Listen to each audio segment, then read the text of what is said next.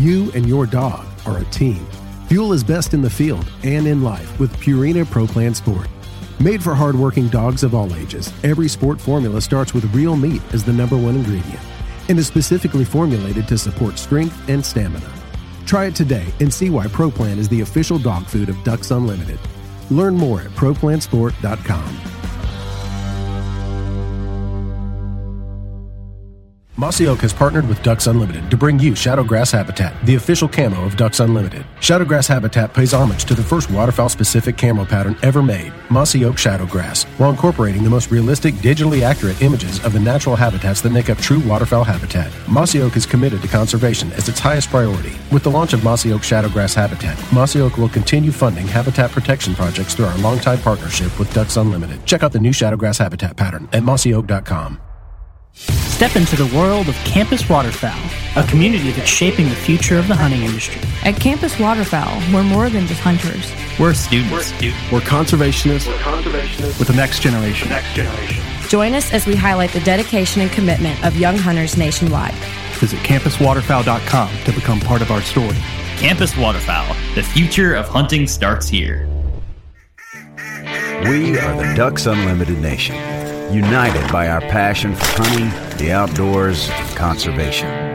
The habitats that Ducks Unlimited have been maintaining and building since 1937 have effects far beyond the duck hunting community.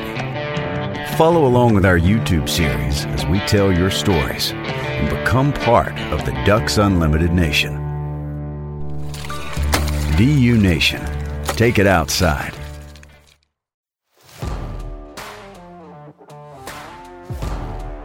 Welcome to the Ducks Unlimited podcast, the only podcast about all things waterfowl. From hunting insights to science-based discussions about ducks, geese, and issues affecting waterfowl and wetlands conservation in North America, we bring the resource to you. The DU Podcast with your host, Chris Jennings. Today I've got a returning guest. I've got Arkansas Game and Fish Waterfowl Program Coordinator Luke Naylor joining me to the show. Luke, welcome back. Hey, thanks for having me. Glad to be here. We're bringing Luke back on the show because they just wrapped up an aerial survey there in the state of Arkansas. And we kind of just want to jump into the survey. But Luke, before we kick this off, I really want you to kind of introduce how you guys do your aerial surveys in Arkansas. We've done this before, so any of our listeners who heard it last time, tune out for about a minute or two here. But there's a lot of people who always have questions about the surveys, how you guys perform them, the aerial aspects of it. It gets a little complicated for some people, but I just want to give you an opportunity to explain to our listeners how you guys do these surveys. You bet. Yeah, I'll do just the real simple version because there's a fair bit of complicated math involved in generating the actual estimate and, measures of variance, things like that. But when it really gets right down to the nuts and bolts of it, it's a fairly simple concept, I think. So we kind of model these surveys. It's a stratified random survey, which the one most duck hunters are probably most familiar with, even though they may not know those terms, is the breeding population and habitat survey done each year. Well, except this year. Or last calendar year, I suppose, since 1955. So we essentially adopt similar methods here. We've stratified the state, and starting in 2011, we stratified the Arkansas Delta by watersheds, and you establish east to west transects within those 11 strata or survey zones, and we do them east and west because most of the habitat corridors within Arkansas run north to south. So we actually like to intersect those, run perpendicular to the most common habitat distribution. And yeah, we simply, each survey, we randomly select from this total population of all transects across the Delta that are spaced out at 500 meter intervals. And observers go up there, fly these strips, and it's back to, I don't know, maybe it's junior high or middle school geometry where you think about the Pythagorean theorem, and you think about, where you look through the airplane and how you put, black tape on the strut of the airplane, and you do all the math, and that equates to a 250 meter wide strip on the ground that you're actually surveying. So the observers only record observations of waterfowl that fall within that zone. So they're not counting all ducks that the plane flies over. They're doing it within that zone. That allows us then to formally upscale this to generate estimates, duck density estimates, and overall population estimates by survey zone, and then by the entire delta as a whole. And of course, in 2013, we extended that to the Arkansas River Valley of West Arkansas using a similar design. So there's some advantages of that. I'll just hit on real quick before wrapping up is that, lots of folks create duck estimates, right? Duck counts. We hear about them all the time. Yeah, well, I got 200,000 ducks over here on this property, right? Or I got 50,000 here. I equate that to an old colleague of mine that you may have had on the podcast, Ray Alasauskas, who does a bunch of white goose stuff out in Saskatchewan. He's like, I think at a meeting one time we were talking like, well, man, if you looked at a flock of blackbirds leaving a roost at night, most people would laugh at you if you tried to estimate how many were in that flock. But it's funny how most people involved with ducks think that it's just no problem at all to estimate a massive flock of ducks leaving a roosting site, for example. Well, the reality is doing both is extremely difficult. Yeah.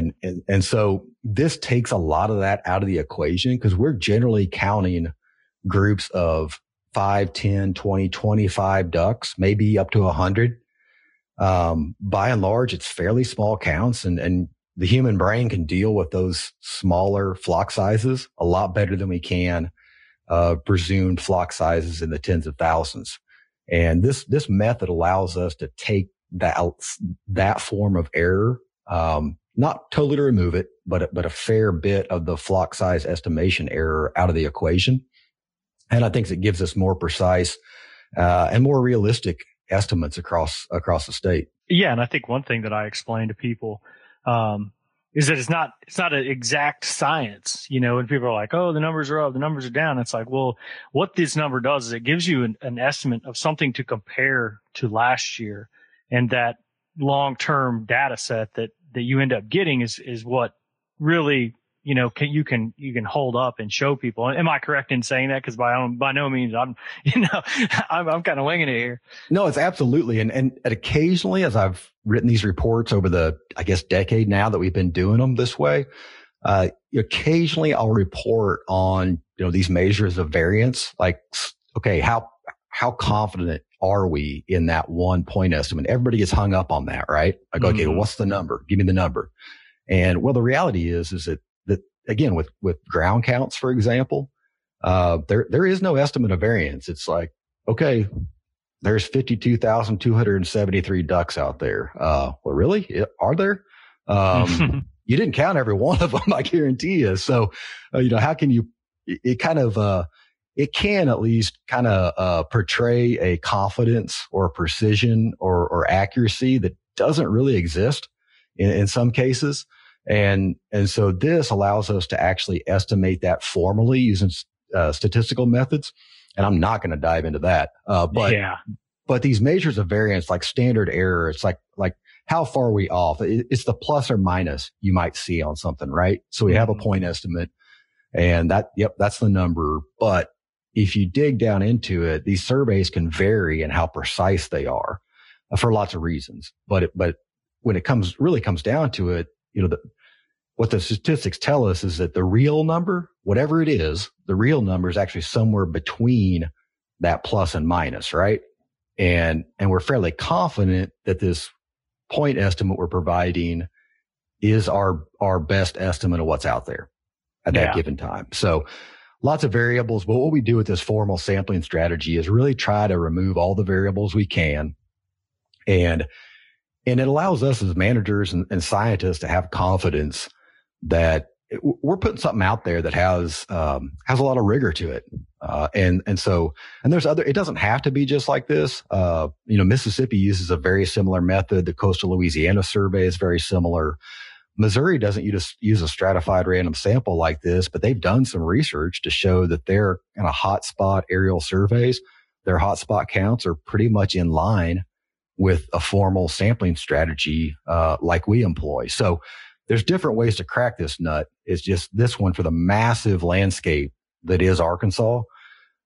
This appears to be the best way to go about it. And this isn't our idea. An old guy named Ken Reinecke, who was a legendary mallard researcher out of Vicksburg, Mississippi for years.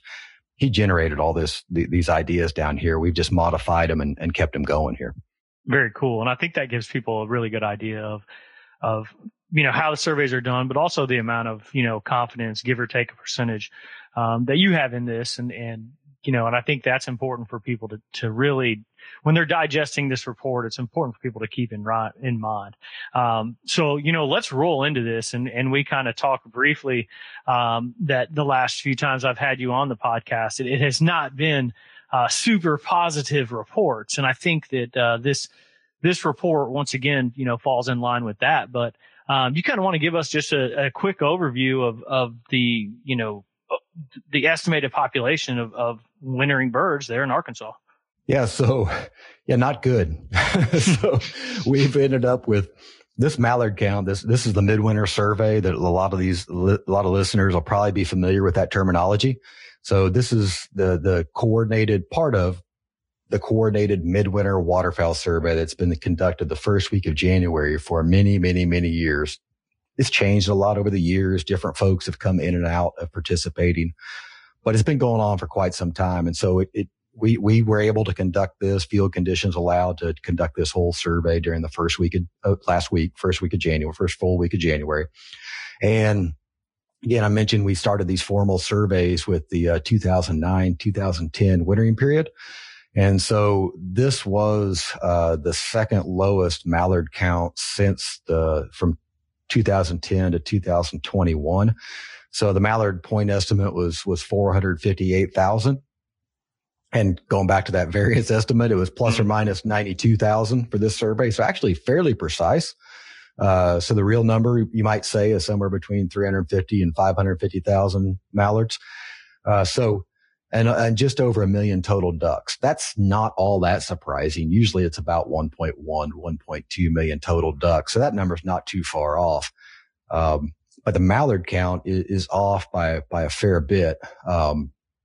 And what's happened the past two winters during this midwinter survey, and this year especially, is that if we look at the total duck estimate and calculate the percent of that estimate that's made up of mallards, it's in the midwinter, it should be approaching 70%. And I say should be, going back to this 10-year record of data we have. And during this survey, mallards only made up about 43% of the total ducks estimated in the Delta. And West Arkansas counts, I just hardly even want to talk about because they're pretty paltry. It's pretty bad over there. And so, yeah, just, continued low counts.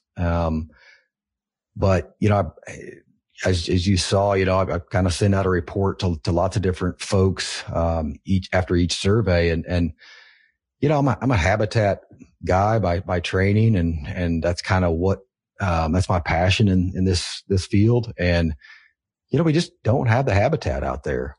We benefited by a little bit of rain there over New Year's, but if folks down here as duck hunters or they're all amateur meteorologists, of course, right? We're constantly tracking all the different weather apps. And if you watch that rain system roll in, the whole axis of that rain system shifted, right? Based on the forecast a few days prior to when it actually came in. And so most of the rain in Arkansas fell south of Interstate 40, for example. And Mississippi benefited some, and South Arkansas and Southwest Arkansas benefited. But the Arkansas River Valley and West Arkansas and a bulk of the Delta really, we got some more habitat, some more fields flooded up where landowners have put water control structures in and able to hold that water. But, I mentioned earlier that the river systems, the habitat corridors in Arkansas are mostly north-south orientation. Mm-hmm. And if you think back to the headwaters of the Black River, the White River, the Cache River, that rain system shifted south of that. It didn't fall in the headwaters of those watersheds. So, the Cache River, the White River just really don't have, that massive overbank flooding that typically drives ducks here in the winter. Yeah. And, I think that's an important thing. We've stressed that several times on this show and multiple shows. And I think even the last time I had you is that landscape level water is really what drives, the big numbers of ducks and of course mallards into the state, and not having those river systems get out, at any time. I mean, I think the white got close, after that last rain. I think, right. I think a bunch of guys were getting excited, and it was like, it's like it was right there, but it just didn't get to that action stage that really puts on that massive amount of water on the landscape. And that really impacts. And while that's, one thing I wanted to discuss briefly, but the other one is just like Arkansas, Mississippi does its midwinter survey too. And for as disappointing as Mississippi duck season had been, right about the time that they did their survey, their numbers jumped and their mallard numbers jumped. And so that's something that we kind of talk about in our office is, that one little cold snap, maybe Mississippi picked up some of these Arkansas birds, which lowered the number, but it also, makes duck hunters have to remember that these birds are not, it's not just a north-south game. No, and not. They can bounce. Not at all. And it's not only north to south. Yeah, that's right. Within a wintering period, right? There's a lot of jumping back and forth, east, west, north, south. These birds move around a lot in response to changing habitat conditions. And that's what I've tried to emphasize with several folks who have reached out, and we've had conversations this year that, lots of folks have heard it. This concept of, wow, these dry years, that's what's best. That's when these ducks are concentrated and we can really wear them out, right? We can really work on them when they don't have a lot of options and, habitat's not widely available.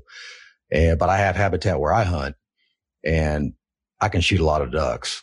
And I don't, I'm not going to predict any kind of future here, but I kind of think that may be behind us a little bit. Unless it's an extremely well managed property with, which typically these days involves a lot of, pressure control, right? Where folks are really, really very, very careful about managing hunting pressure.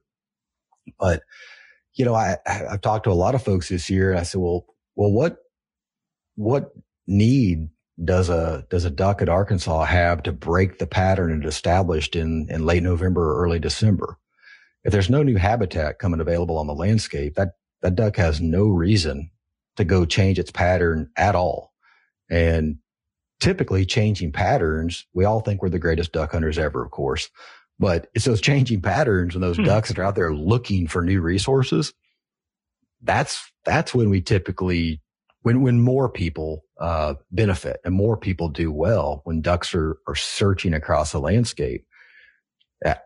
If there's no change in habitat availability, they kind of get locked into a pattern and put air quotes around. They know, they don't know like you and me, but on the other hand, they know a lot more than you and me somehow, about how to figure out what's available, on the landscape. And so they've kind of just locked in and, it was back in the, 80s. Mickey Heitmeyer, did some studies that demonstrated the White River flooding in Arkansas, benefited mallard populations the year after, right? This connection with what happens in these major river systems down here in the winter is huge. And we just haven't had that happen. Like you say, I think I heard some of the same stuff. People start to get wound up, right? And a few certain boat ramps that will remain nameless.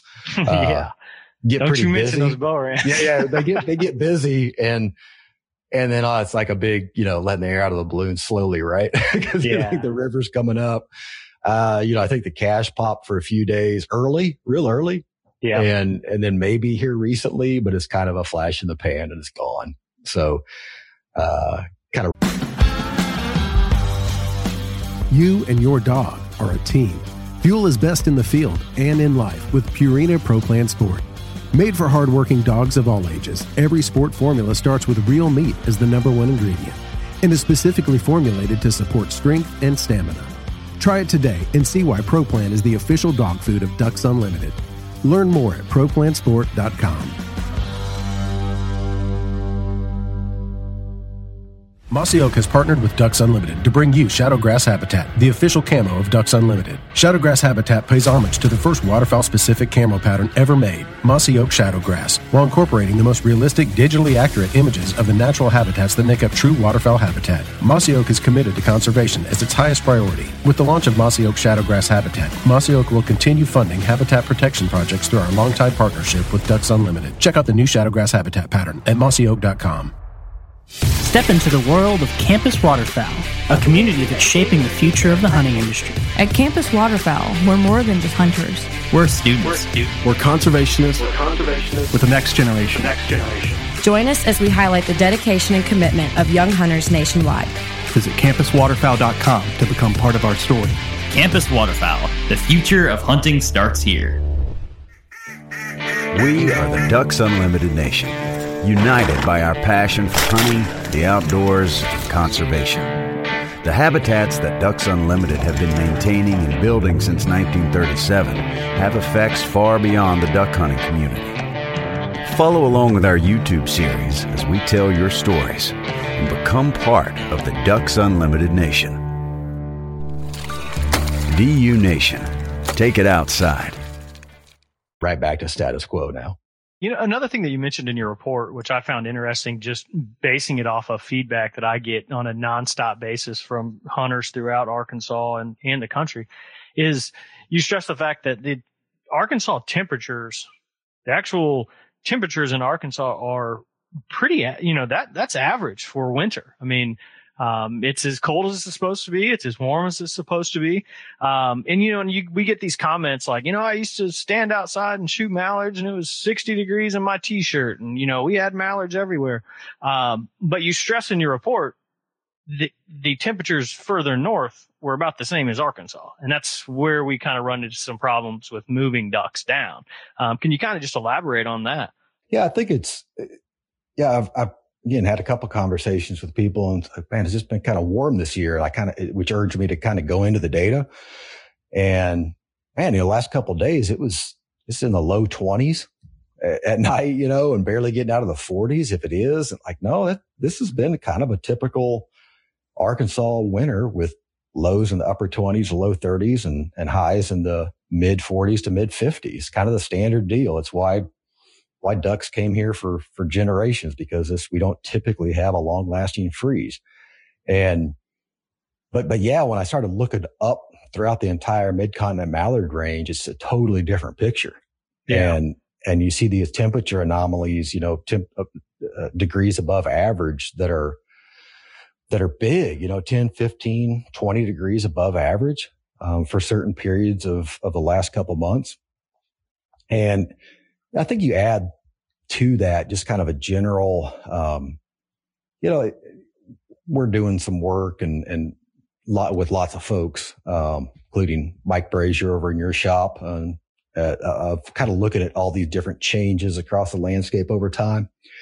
And there's no doubt there's a lot more habitat out there than what there was, 30, 40 years ago at kind of the lowest level of habitat in the country, probably. So you add that to kind of mild conditions throughout the range. And overall, there's a few more places for ducks to hang out. And you add to that a lot of hunting pressure that kind of makes those ducks find out these, seek out these areas that have low pressure, but they can make a living. I think it's what I'm getting at there. Everybody wants to find the silver bullet, whatever cliche you want to use, the smoking gun of, hey, this is the problem, right? Yeah. And I think it's all these things combined, that you have high levels of hunting pressure. You have more habitat available. You have a year like this that has generally mild conditions through a lot of the mid-continent mallard range, all those and limited habitat here, to draw ducks to the state. So I think you layer that all together and it makes for a pretty disappointing report out of our shop. But, it's just a lot of things that we kind of just have to sit back and deal with, because there's not a lot of direct ways to change any of those things. Yeah. And I think that's a great way to explain to people who, are thinking about how they used to hunt and the weather is the same and they're, kind of frustrated with it. And my layman's approach to it, non-biologist here, I'm just like, yeah, well, there's a guy in Nebraska that's shooting them in t-shirts this week. It's like, that's what's changed. It's a lot warmer up there. And every duck hunter can really, understand that weather, if you don't have significant snow and weather and ice up north, I mean, those birds are going to hold. And, then you add in the hunting pressure and the, things like that. It's a long list, which it sounds like, the science side, including yourself, along with DU, are really taking a look at. And I think that's something that's pretty cool.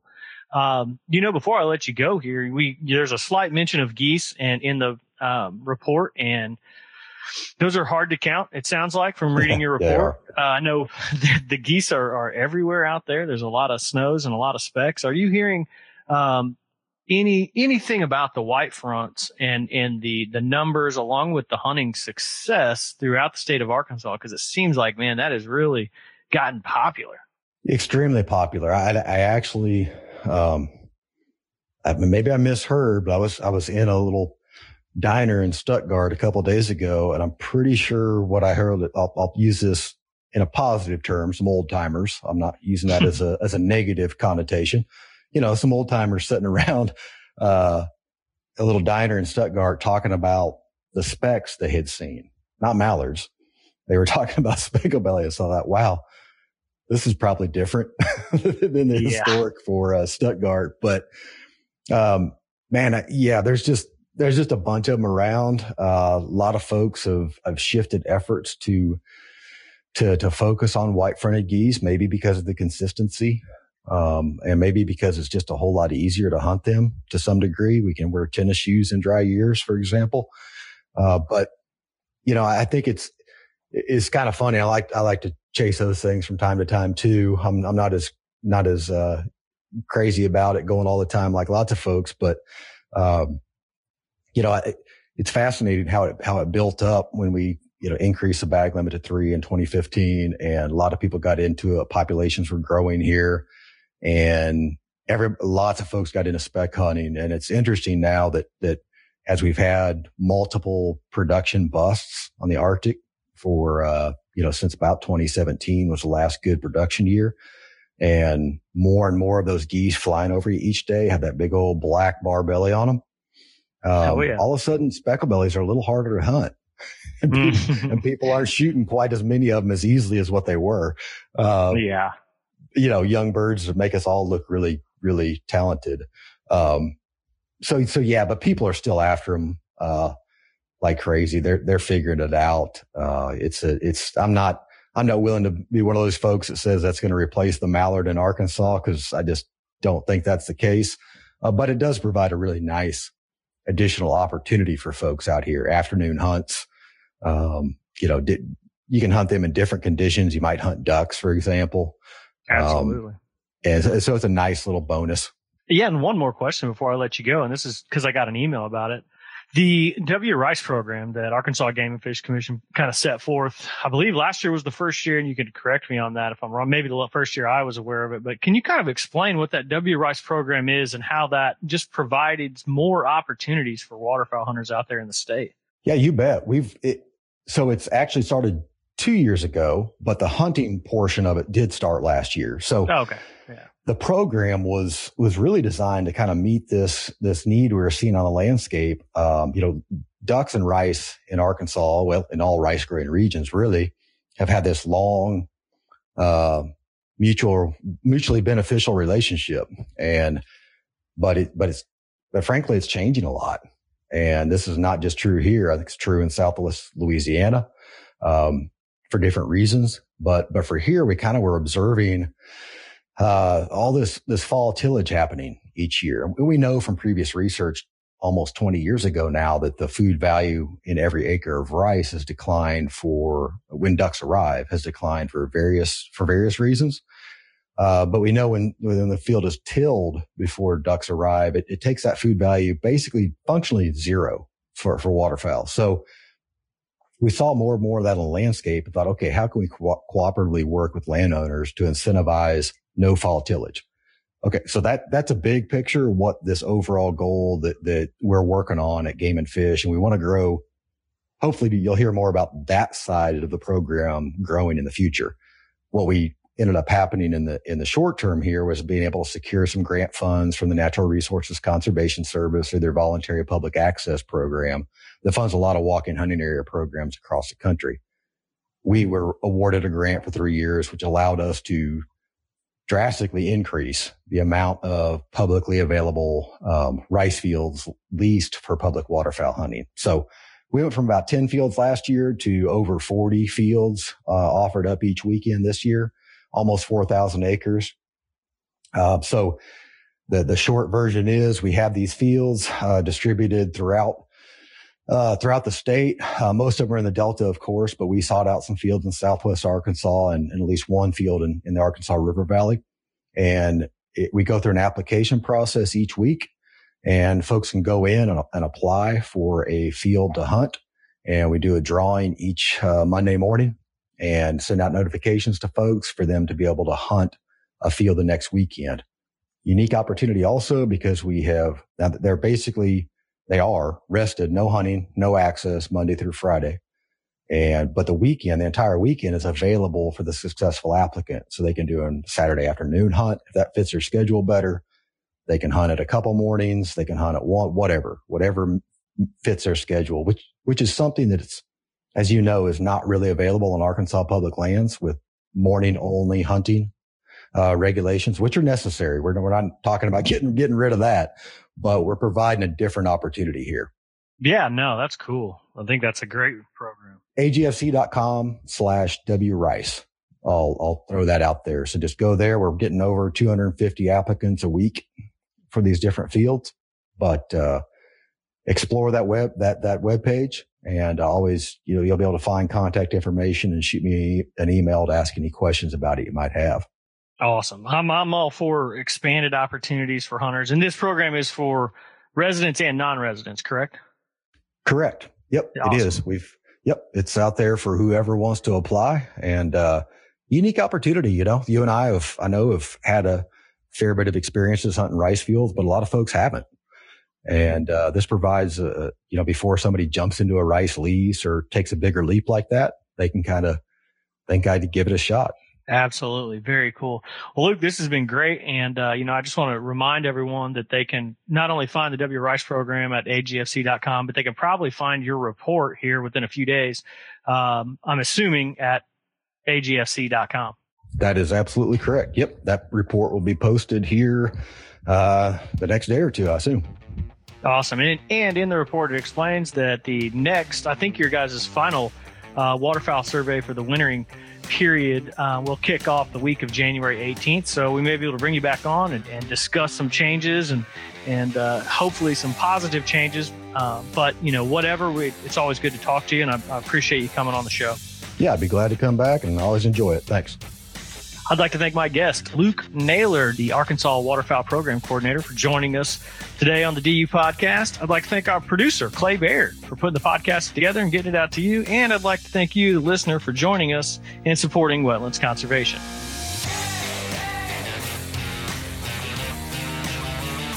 Thank you for listening to this episode of the DU Podcast. Be sure to rate, review, and subscribe to the show, and visit www.ducks.org/DU Podcast for resources based on today's topics, as well as access to more episodes. Opinions expressed by guests do not necessarily reflect those of Ducks Unlimited.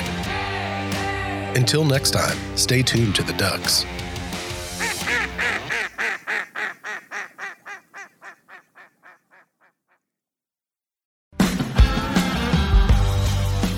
You and your dog are a team. Fuel is best in the field and in life with Purina Pro Plan Sport. Made for hardworking dogs of all ages, every sport formula starts with real meat as the #1 ingredient and is specifically formulated to support strength and stamina. Try it today and see why Pro Plan is the official dog food of Ducks Unlimited. Learn more at ProPlansport.com.